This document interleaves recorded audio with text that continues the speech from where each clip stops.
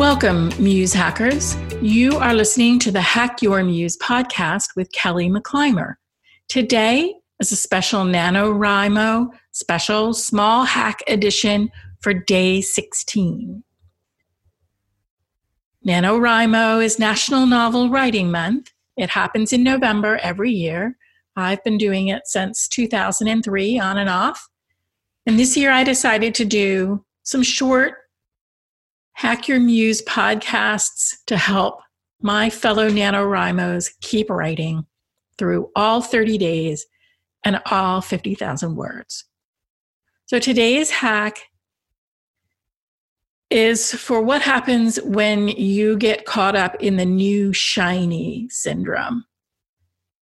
As a writer who's written under deadline for decades, I have to say this is one I am particularly susceptible to.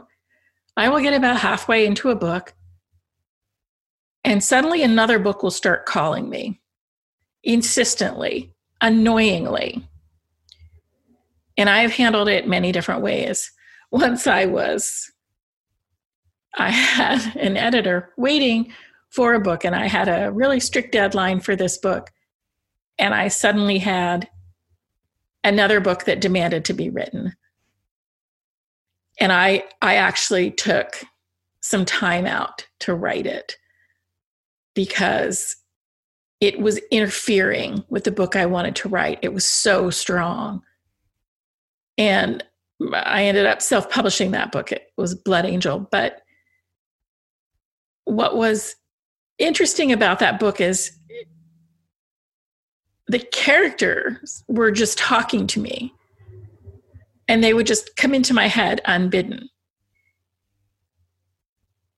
Normally I could just, write down an idea and say, okay, I'll get to that when I'm done this book. But for some reason, for that book, I couldn't.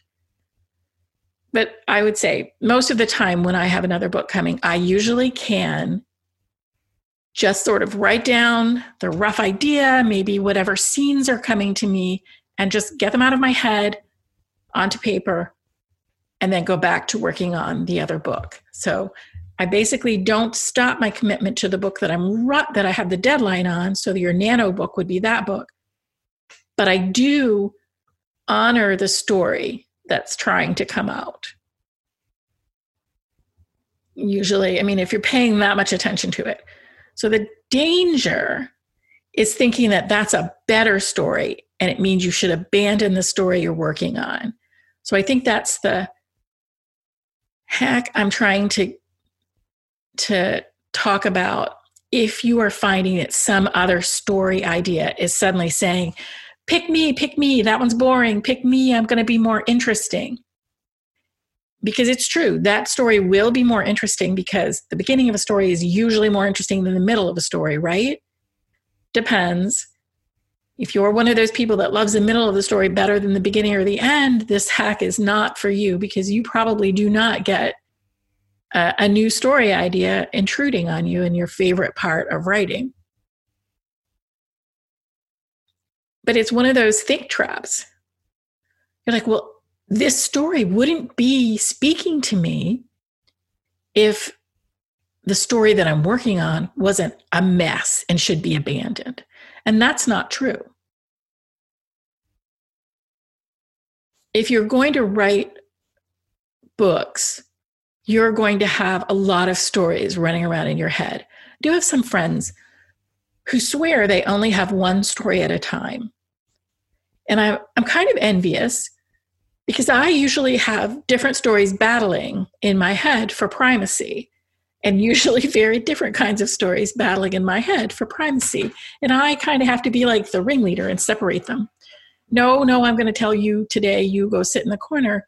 All right, I'll write a paragraph just so I don't forget that good idea, but it's not your turn yet. So I just want to caution you, because one of the things when you write really short, okay, how about I say that clearly? One of the things you do when you're writing in a marathon mindset way, we're trying to get 50,000 words in 30 days, is that there's a lot of doubt and fear piling up in your subconscious and roiling around, looking for any excuse to bail on the story that you've committed to. And what is a better excuse than that new shiny story? So basically, if we want to look at the whole idea of what do you call it when there's actually a writing trope for it. It's the other woman syndrome or the other man syndrome, where, it's like she has a steady relationship, but then this new guy comes along. Which one's better? I'm not fond of this trope except in the Gothic romance genre. I really like it there because there's usually that, they always turn it on the head. It's like there's this dark, enigmatic guy who you're sure is the bad guy, and this light-haired, I swear, I don't know why these things are such tropes where it's like, okay, he has light hair, he must be the good guy who's going to end up being bad. I hope I didn't just spoil anything for people who haven't read a lot of Gothic romance. But yeah, so new and shiny definitely can get your attention and seem better. You made a commitment to this book.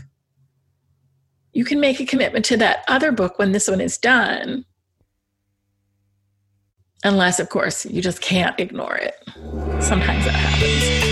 But mostly, you still need to work on this book. Because remember, you're day 16. You're more than halfway in. You can win it. You can. All right.